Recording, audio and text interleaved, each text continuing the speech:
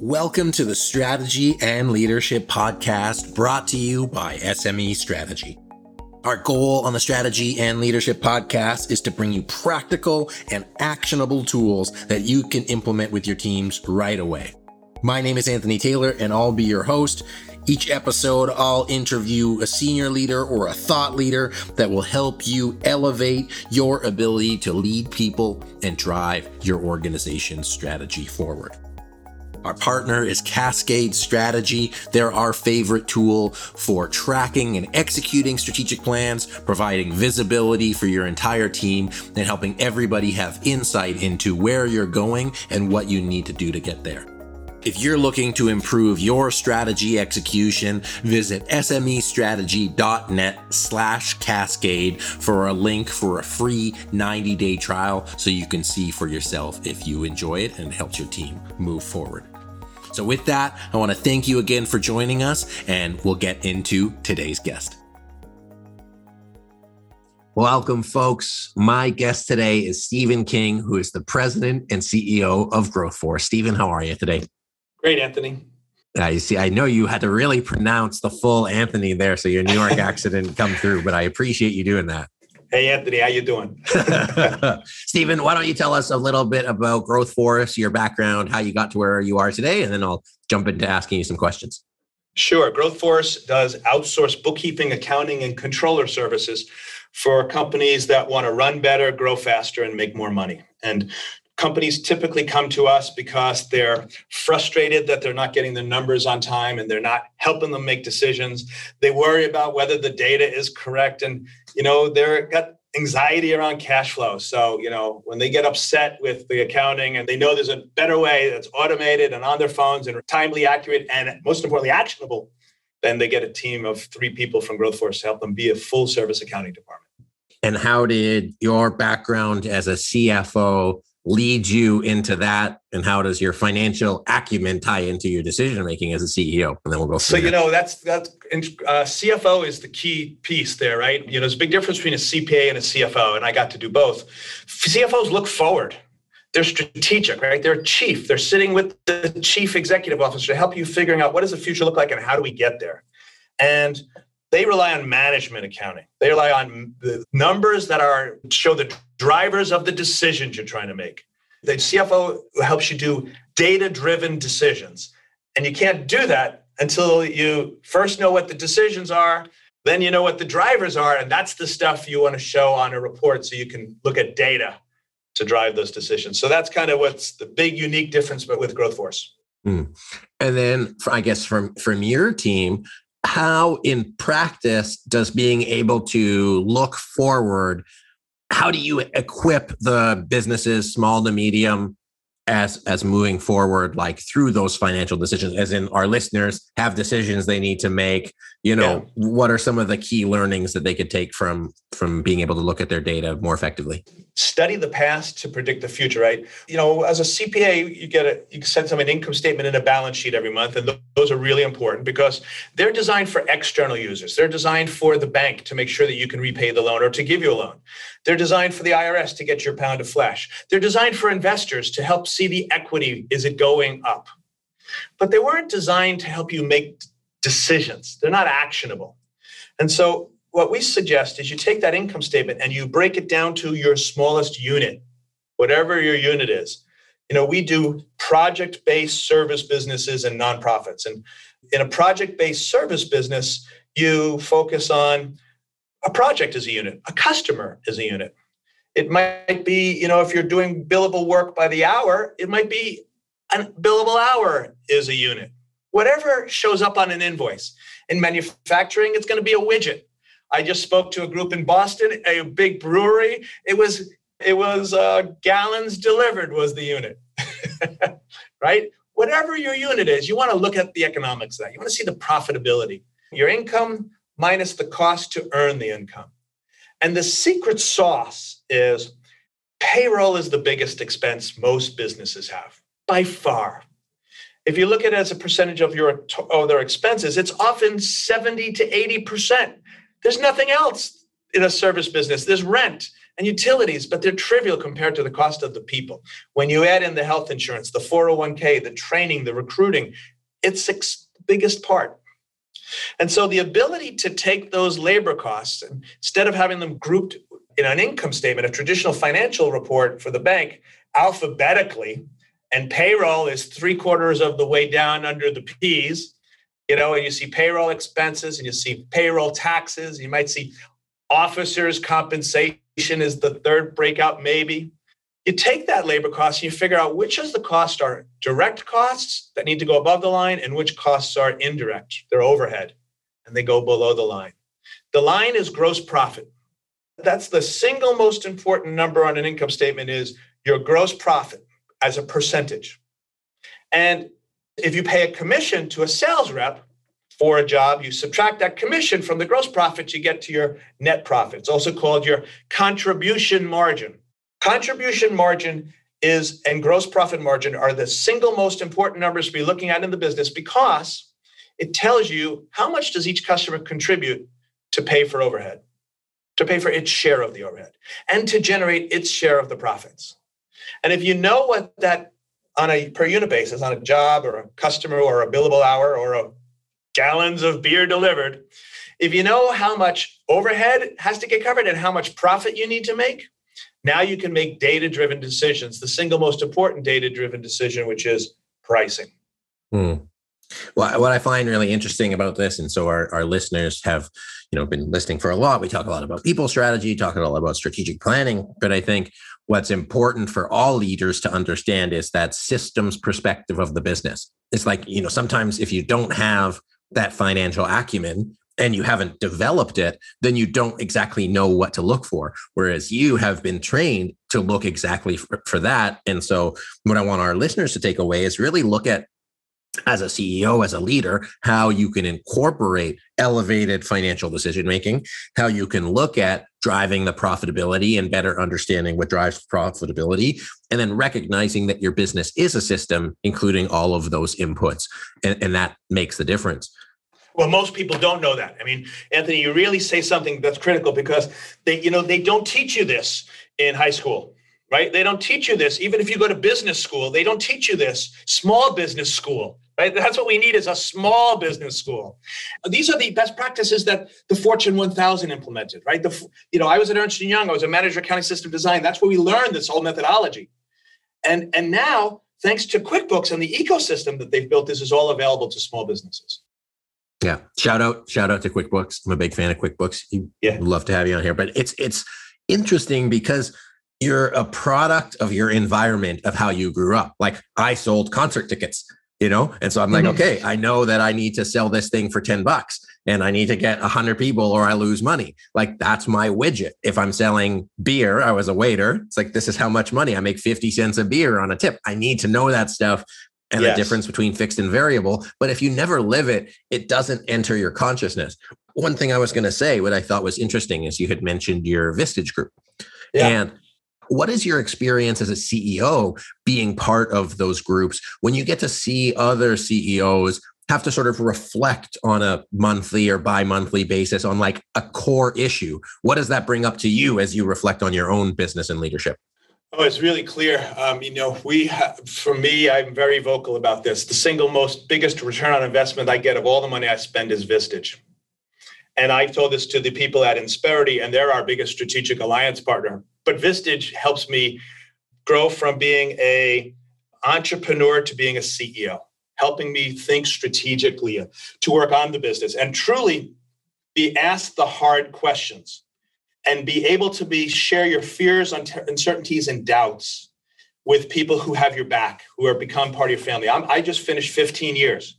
I've been with people for 15 years who, if anything happens to me, my wife and my management team knows, call Robin Standel on my Vistage chair. She'll know exactly what to do.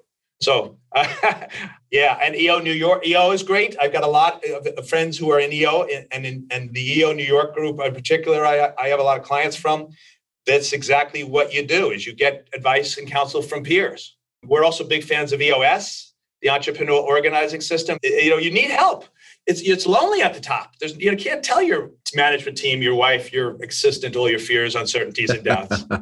Well, it's all of those things, actually. I point to a system and a structure, a process, setting habits, setting recurring things, and being able to look outside. I'm going to shout out to McKay CEO Forums up in Canada and the US, actually, but really having somebody to look externally at what you're dealing with. So maybe before I jump into your experience as a CEO, what was your experience as a CPA and somebody who had to externally look at somebody's finances and say, hey, I can tell your numbers tell a story?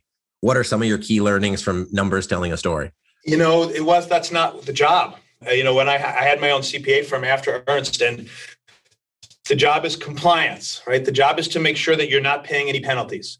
The job is to make sure that you're not getting any letters with red writing on them from government bureaus, and to minimize the amount of money that you send to the government. So all of the analysis is primarily about tax planning. Management accounting is not a CPA's job. It's a CMA's. We have more CMAs than CPAs here in our company, because management accounting is unit economics, and the biggest expense is people. So this is about understanding how people drive profits is what management accounting is all about. Setting clear written goals and cascading those company goals down to the department, and the department to the team. Harvard did a landmark case study that said the simple act of writing down goals increases your likelihood of success by 83%. So if everybody in the company has a line of sight between what they do and what success is, then they're not going to let the team down. Maslow's hierarchy of needs is what the surprising result of the Harvard study was. People need to belong to something bigger than themselves, and work is our identity. It's a really important place to be successful in, to feel good about myself when my feet hit the ground in my stocking feet every day. And so if I understand what success is, I'm going to do whatever it takes, especially if I'm part of a team. I'm not going to let my team down. How did you, if there is an origin story here, transitioning from, air quotes, a numbers guy to a people guy, and really recognizing the importance of a people strategy as it relates to business success? I made some very expensive mistakes. So I started a company called Virtual Growth in 1995 when Netscape 1.0 came in. In that little accounting practice I thought, oh, my clients' books are a mess. I wish I could outsource this and just me be the CFO and advise people. Instead, I have to make sure the sales tax return is right because it's my name on it. Nobody wants to pay me more than $45 an hour for that kind of work. When Netscape came out, I thought I could do that over the web. So we raised $43 million from Bessemer and Citibank and some blue chip VC firms, and I grew it to about 250 people. And at one point, looked around. We were actually in the Irish Theater on 22nd Street in a manager meeting, and I looked around and I thought, oh my God, who are these people? I don't like them all. This guy doesn't trust that guy. He's stabbing everybody in the back. There's silos galore. What have I done? How did this happen? And we hired Heidrick and Struggles, and we got, paid big money to tier one names. My management team was great. My 10 people were the best part of the company, but the middle management, the people they hired, did not have a culture or alignment around core values. And so one of our investors and Paul Savardi was on my board. And after September 11th, our whole house of cards fell down. Citibank shut down their venture capital group, and Bessemer says, oh, well, we're out if they're out. And the whole thing got rescued from the ashes from Insperity, where they picked up what was left, moved me and my company to Kingwood, Texas, and I started Administaff Financial Management Services. And I walked in to their beautiful new building. At the time, they were about a $3-4 billion business. They're a $5 billion business now. And I walked in and I thought, oh my God, everybody here is happy. Everybody loves what they do. Nobody quits. And they're all busy and they're all working hard. And I reported to the CEO of a $4 billion HR company. And I missed an important step. My father-in-law, John Stern, was executive vice president of human resources at Sony. So when I married Trish Stern, I suddenly had an HR expert in the family. And he was on the board of Virtual Growth with Paul Savardi. And so every time I went to Trish's house, I got a board meeting on the people side and the management side. So I learned from John Stern what a human capital strategy is. And then I learned from Paul Sarvadi and Insperity how you execute it in small businesses. And so, we came up with this 5 steps that we applied to Growth Force, and we've got a webinar on it. Step 1 is, why do you exist? What is your unique selling proposition? What is a reason why somebody would hire you? Step 2 is culture by design. So what are the behaviors and the core values that you will be successful in your company based on why you exist? What is the value? What is your mission and your vision from step 1? Then what behaviors will be successful to achieve that mission, that vision? So for us, we do outsourced bookkeeping, accounting, and controller services. We hire people who are passionate about serving small businesses. We look for accountability. They do what they say. They'll say what they do. They're resourceful. They're going to figure it out. And they want to be part of a team. And so we recruit for those behaviors and those core values, and not the skills to pay the bills. We can teach them QuickBooks easily, but I can't teach somebody to have snap, to be a problem solver, to be innovative. And so that's the core culture by design step. Can I ask you a question just about your culture really quick? Yeah. Since you guys are doing stuff remotely, is everybody in Texas in your company, or are they in different locations across the US or abroad? We have just under 60 people. We have 50 of them are here in Kingwood, Texas, which is northeast Houston. We have an 18,000 square foot service center. But because my last company was called Virtual Growth, from the very first day I started Growth Force, we were a virtual business as well. So it's a hybrid. And, we had to anyhow, because, Houston floods. So, you want to get out of town and go to your sister in San Diego, go ahead. Everything's virtual. But we believe the culture for us, the acronym for us is SMART, right? We have SNAP, which means we want problem solvers who are innovators. We have meaning. We love this. We wake up every day and say, we get to serve small businesses. We get to do accounting. We're accountable. We do what we say what we do. We're resourceful, and we have teamwork. So that's the core thing. And what Insperity taught us to do, we became a client. Once after September 11th, Insperity stock tanked. Wall Street said you can't diversify in outsourced accounting. And so we spun it off, and I became a partner with Insperity. And then I became a client of Insperity. So I really learned how to unleash the power of that human capital, both as an actual client. And the first thing they did after we got to about 6 or 8 people say is, which employee embodies those core values the most? And everybody in the company knows this story. And I pointed to a bookkeeper who was with us for about a year, who was going to school at Sam Houston State University at night, who was the life of the company. She had problem solvers. She loved coming to work every day. She would stand at my door and say, you asked me to do 3 things. I can only get 2 done. What do I do with the other one? She was accountable. She was resourceful. She'd come in and say, you know what I found?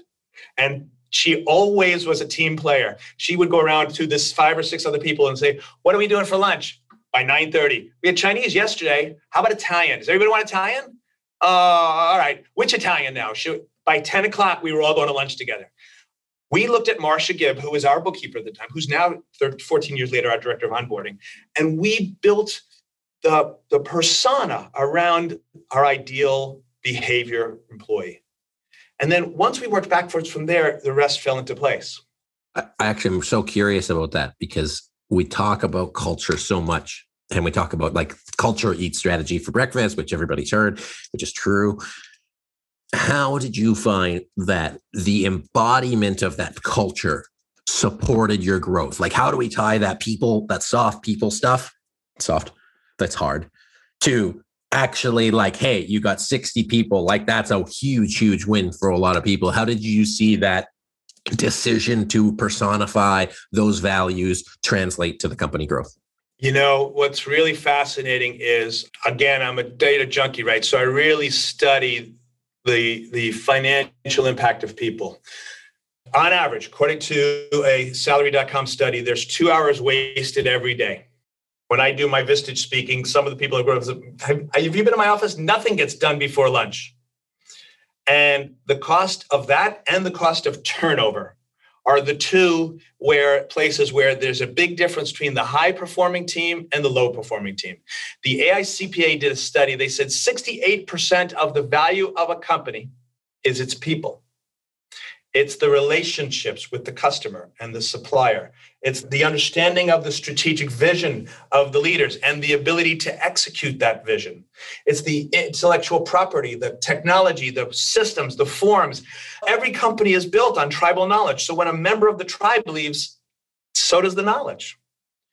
And so they wanted to require, the AICPA, the American Institute of CPAs, wanted to require a footnote disclosure on publicly held companies on employee turnover, because there's a direct correlation between companies that have low turnover and their profit margins. It's not just the cost, the direct cost, the agency fees and you have to buy ads and you have recruiting time and you have to pay PTO as people are walking out the door and premiums to the people who are covering overtime. And then, it's all these indirect costs, the lost productivity when all of a sudden the team shuts down. I remember it happened to me when somebody was like, holy crap, they went to go work as an accountant for the school district. And they got, same price, but they got Christmas off. And they got it's 2 weeks in the summer. And I lost everybody working because you're now having to get employee engaged again. And then you got to train those people. You take your most expensive person, your best person out of billable hours and put them hopefully not in a windowless conference room for 2 weeks to teach them, the new guy or girl, the ropes. And that's double the cost of payroll and no revenue coming in. It's typically, I've calculated for me, 200% of the salary of a middle manager. So if I lose a $65,000 person, then it's going to cost me $130,000. And a small change in that, the math is pretty amazing. Like, we had 21% turnover. The accounting industry average is 21. We were right on average because we're all stealing from each other. There's not enough knowledge workers to do all the work. When you change that by 20% a year, we got it down then to 16%. So, instead of us losing 8 people, right now we're losing 6 people. I calculated it saved me $95,000 to $100,000. And then when we did it again, the next year got it down to 12%, another 20% reduction, we saved $192,000.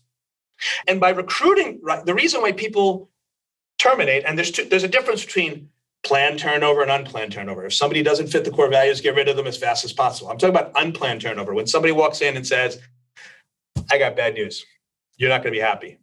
They're an earner, right? They're an earner. You can't lose an earner. So the way to keep them after you recruit them is give them clear written goals. Okay, report actual results. That's step 3, right? Getting goal alignment, setting goals and writing them down increases your chance of success. And then report actual against those in step 4 so that everybody understands where they stand. What management monitors gets done. My favorite business book is Traction by Gino Wickman and the Entrepreneur Organizing System. And so, whatever you want to get done, set a budget because the budget will increase success. People will give you that discretion every year because they want to let you down, and then track the actuals. And finally, in step 5, the most important, recognize and reward. You can get a big ROI when you add a financial reward and you recognize people based on their performance. Gallup did a study that said that the companies with the top earnings per share are the ones that have tied their employee recognition and increased their employee engagement. They have earnings per share 4 times the rate of companies that don't. This is not just somebody making me, Stephen King, CPA, saying you should do this. There's data that backs it up. Recognition and reward, it's staggering. I love this statistic I'm going to share with you. If you combine reward recognition and your employee engagement, you'll get 63% increased productivity. That translates, according to this Society of Human Resource Managers report, that translates to 58% return on profit margin. And how do you get that? 52% increase in customer retention. Why? Because happy employees create happy clients. Happy clients stay for a long time. People who stay for a long time make you a lot of money. And then the reason why you have an increase in customer retention is because this gets you a 51% increase in employee retention. So I'm going to jump in because you covered just so much stuff and just there's a lot of numbers here, but okay. So 5 steps. Why do you exist and your unique selling proposition, unique value proposition? The culture by design, setting those core values that will drive the fulfillment of that USP. Setting clear goals, making sure that you're actually playing the game with the scoreboard, reporting actual against the goals, so actually putting that in place, and then recognizing and rewarding behavior, because that's the important part. One of the things I really want to highlight for everybody, we facilitate strategic planning sessions. Some people say, hey, why should I do this planning? It's like, oh, it costs money. Like it just costs money, not a lot of money, it just costs money. And it's like, what's the cost of not doing it? What's the cost of losing people? What's the cost of not having them engaged? And you said it a bunch of times. It's not necessarily all the other stuff. It's the engagement and the focus towards those things that really drives the numbers. I have 2 questions for you before we finish up, okay? One of them was, what do you do to foster the culture of that tracking and that like the desire to follow data? Because some people see it as like micromanagement. They see it as like reporting versus it sounds like your company's embraced it and they like enjoy being held to that standard. Can you speak to how you've done that practically? Yeah, because of step 5, recognition and reward. It's the most important of the 5 steps. To go back through that math, if you increase your employee retention, you'll increase your customer retention, which will increase your gross profit margins, which will increase everything, right? So the way to get discretionary effort, the way to get people to act like owners is to be able to clarify what's in it for them when the company does well.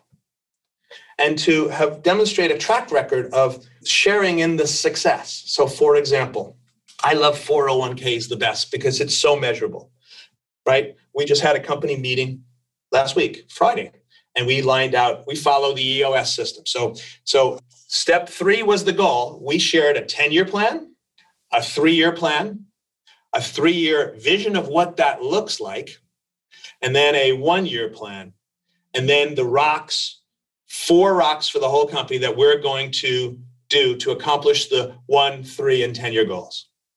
And we went through what is our mission, what is our vision, what is our core values as step 1, 2, and 3. We follow these 5 steps every company meeting.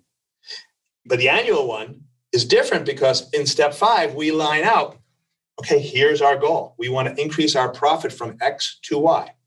How we want to do that? We want to increase our gross profit from Y to Z. And if we do that, here's what's going to happen. For example, we're at 4% 401k. I want to be at 6%. That's the max that we're allowed. It's based on how much profit we make. So if we achieve certain goals, then we add another percent and another percent.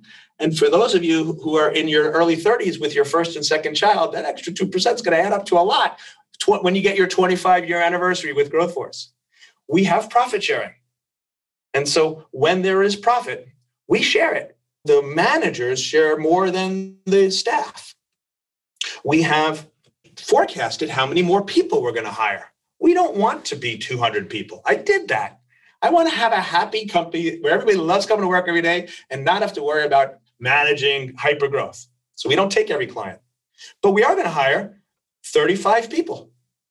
And so that creates manager jobs that don't exist, director jobs that don't exist. And the leaders of our company are in the room right now, is my constant message. This is a company where you can build your career, not just get a job. It's on our website. We're called GrowthForce for a reason and even if you don't get promoted, you're going to learn something new every day. We're a learning organization. And so what's in it for you is critical to tying the whole thing to the human capital strategy and the financial management strategy. I probably should have summarized this, Anthony, at the beginning. The big lesson I got from those virtual growth days is you can have a financial management strategy, but if you don't also have the human capital, you're not going to make it. We tie it together where the financial management strategy fits back into the human capital is in the reward and recognition side. And recognition is more important than reward. Maslow, you have to get your basic needs of safety. You have to pay someone a salary that allows them to lose the lifestyle they've grown accustomed to. They have to have the benefits to feel safe. But our need to belong, and then our need for self-esteem and self-actualization is way more important. And so what we also try to do is we have a kudos. This is another Insperity tip. Doesn't cost you a dime. Most managers are taught to catch somebody doing something wrong. That's what my managers at Virtual Growth did. They were jerks. Look what I saw this guy do and stab him in the back. Instead, we teach our managers to celebrate catching somebody doing something right. We have a kudos at growthforce.com email. And every time somebody finds somebody enabling or embodying our culture, SNAP, meaning accountability, resourceful, or team, then send a message, either from a client or about a client. And then we put all those, what Gino Wickman says in Traction is what management monitors gets done. Employee retention is our number one thing. Number one. Employee engagement is number one measure of that. Kudos is our number one measure of employee engagement. So we have a contest. We put the name of the person who submitted the kudos because we want to encourage that, and the person who got it, and pull out their name and give them a prize. But more importantly, we take the kudos and organize them by core value at every meeting. And we review the people who did it so they get to tell a story in front of the whole company, get some recognition about how we worked with our client as being meaningful or resourceful or SNAP. So it's fun to recognize. That's the key. Well, I appreciate that. And I want to acknowledge, that's the future of leadership is no longer going to be that mandated cracking the whip. From my perspective, is especially as you have, younger, like different changing workforce needs and wants, being able to do that. And just for our own listeners, how long do you think it took you to get to where you are right now? I'm embarrassed to tell you that. You don't have to go as far as that. Okay, we'll leave it at that. I tell you right now, I'm 60. Okay, I would say this has happened I know. I hired my chief operating officer, Loretta Mormino, 7 years ago. That's when we got it right. And this is also Traction. When you have an integrator, so that the visionary does the visionary job and the integrator runs the company. That when I did that is really when I started to see it embody the whole thing. But that's 40 years of mistakes right there.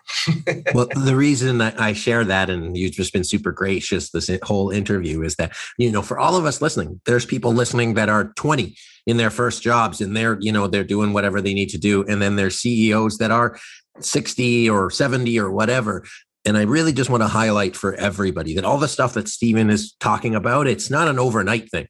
It is literally a decades-long transformation in leadership. It's 7-year transformation within the organization that obviously didn't just start at that 7-year. And I encourage everybody to take one or two things, whether it's that 5-step model, whether it's looking at data, whether it's setting KPIs that really measure performance, whether that's finding what's in it for them and tying it to, having those aligned vision around, hey, what's good for them is good for the company, something. Put it together over the next 3, 4, 5, 6 weeks, whatever it is, and double down and double down and double down. And that's how you create a great culture. That's how you make money. That's how you create a team that stays and really drives those client contributions. So, Stephen, I just give you the final word here. What do you want our leaders, listeners to take away from what we've shared, and anything else that you think would be relevant for them to know? Anthony, I'll just say raging incrementalism. That's what you just described. Bob Goodman, who's the partner at Bessemer for our deal, taught me that. And every day, every week, every month, just get a little bit better. And next thing you know, you'll turn around at age 60 and you figured it out. Perfect. Just an overnight success that took 40 years. I love it. Where can people get a hold of you on the internet, or if they're in Texas? Sure. You can stop by and visit us virtually on the website, www.growthforce.com. We share a lot of helpful advice, and we can happy to answer any questions anytime. I got a chat box there. Email is the best way to reach me. It's Stephen, STEPHEN @growthforce.com, or our website, www.growthforce is GROWTH force.com. I'm on LinkedIn, Stephen King CPA, and Twitter, SKingGForce. Perfect. And one of the things that you had shared with me earlier is to make your life better, you're on podcast. Is that correct? Yeah. I've got a Path to Profits podcast where I interview successful business owners and kind of pick their brain on how did they get from struggling with cash flow and breaking even to living that American dream and having the money in the bank. So connect with Stephen if you want to, just connect with him more. And if you host a podcast, have him on. I'm sure it'll make his day. Yeah, thanks, Anthony. Yeah, you're so welcome. Stephen, thank you for sharing with us. It's been such a blast. And I know that in my own leadership journey, that raging incrementalism, I think it is. I hope I don't mispronounce that. That's it. But I'm going to take that forward and just give me a lot to share here. So thank you so much for your time and your generosity today. It's been a pleasure. Me too. Thanks. Folks, my guest today has been Stephen King, who's the president and CEO of Growth Force. So if you've got some people on your team that you want to develop into leaders, if you want to really embrace getting a team that's going to last and get you there far and fast, be sure to play them this podcast. If you're new here, be sure to like and subscribe. I hope you enjoyed it. Looking forward to sharing more content with you. My name is Anthony Taylor from SME Strategy. This has been the Strategy and Leadership Podcast with my guest, Stephen King. Thanks for joining us, and until next time. Thanks so much for listening to today's episode. Before you go, I wanted to make sure that you knew about our signature course that'll help you better align your team and get them bought into your strategic plan. It's presented really simply that whether you're a seasoned veteran or brand new to strategic planning, it'll help you better understand it, it'll help your team think more strategically, and it'll help you better prioritize and set goals. Ultimately, it's going to give you a plan that you can execute successfully. Because you have no idea how many plans that I see that look good, but are missing key components to make them successful, and we cover all of those missteps in the course. On top of all the video training, you'll get access to all of our workbooks and access to our knowledge base and community. The course is only $4.95, and you can get instant access to all of the videos, plus you can use the code PODCAST for $100 off. Course comes with a 100% money back guarantee. If you don't get value from the course, let us know and we'll give you all of your money back. So go to smestrategy.net/course, use the code podcast for $100 off. And I'm really looking forward to the opportunity to support you and your team in getting alignment and moving your strategic plan forward. Thanks again for listening, and we'll catch you next time.